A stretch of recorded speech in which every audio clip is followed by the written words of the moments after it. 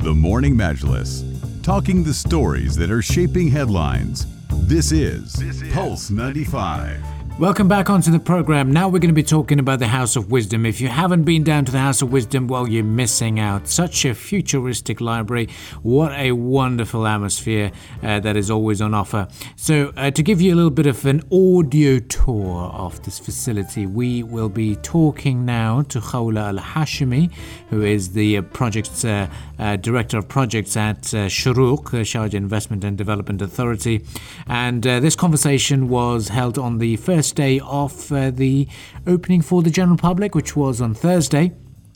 We went down, Gabby and I, to the House of Wisdom to conduct that all-important discussion with Khawla, and we met the senior management from Shuruq, and what a wonderful new landmark it is for sure. But this is how our conversation and the first impressions with Khawla Al-Hashimi took place. She is the director of projects at Shuruq for sure, and it was a very engaging discussion indeed, and this is how it all went through.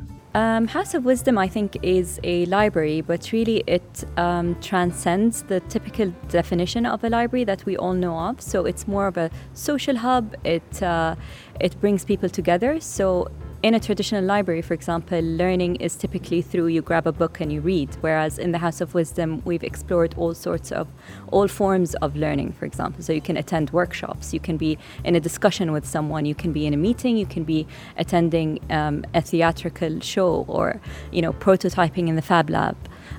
So it's learning in all of its forms.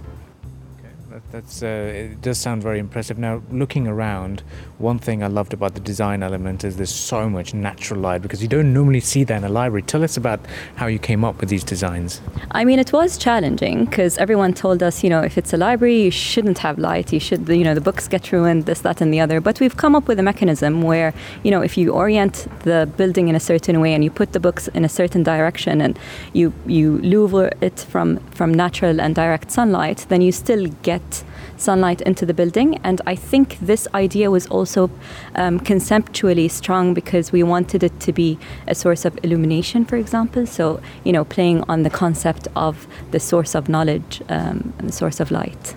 Certainly is incredible. Now, what we do know is we have about 300,000 books, 200,000 in digital formats. How are we doing this marriage between digital and physical books over here? How does it all work?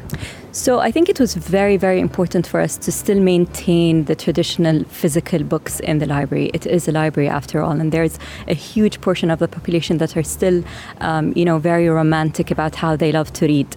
And I think a lot of it was based on when we came about this project, we interviewed many readers and non-readers. What do you like to do? How do you like to read? And how do you prefer to read?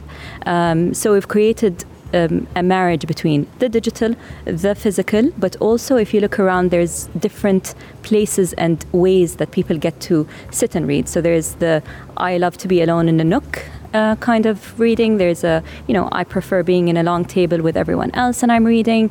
There's all sorts of different experiences for people to read however they would prefer. And one thing that I love is that we're overlooking the celebration of Sharjah is the World Book Capital. Certainly this is a very strong message and really complements the literature scene here. Yeah, so the building was actually designed for it to be the celebration of the World Book Capital. Sheikh Badur, when she gave us the project, she said, I want this to be an iconic project for the celebration, and I want it to be the library of the future.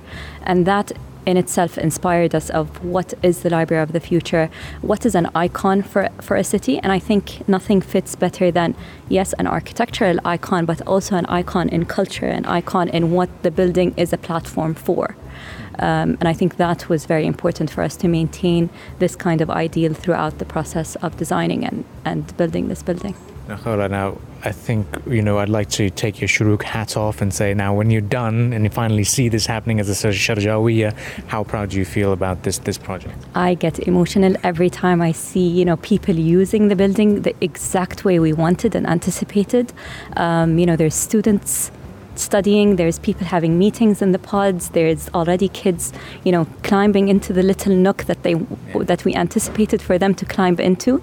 I mean, it brings me a sense of pride. I feel humbled. I feel, grateful to have had this opportunity. And I think it's a successful project because it was designed for the people, and they have showed, that they've accepted it, they've loved it, and they're a part of it. Well, that was Khawla Al-Hashimi from Shurook. She's the director of projects there. And if this has helped you make a decision to go down to the House of Wisdom at some point soon, then do let us know on the text lines 4215. We'll give you a little bit of a tour guide or a tour from our side as well, and give you all the tips on what to do over there. Well, stay with us. This is The Morning Majlis.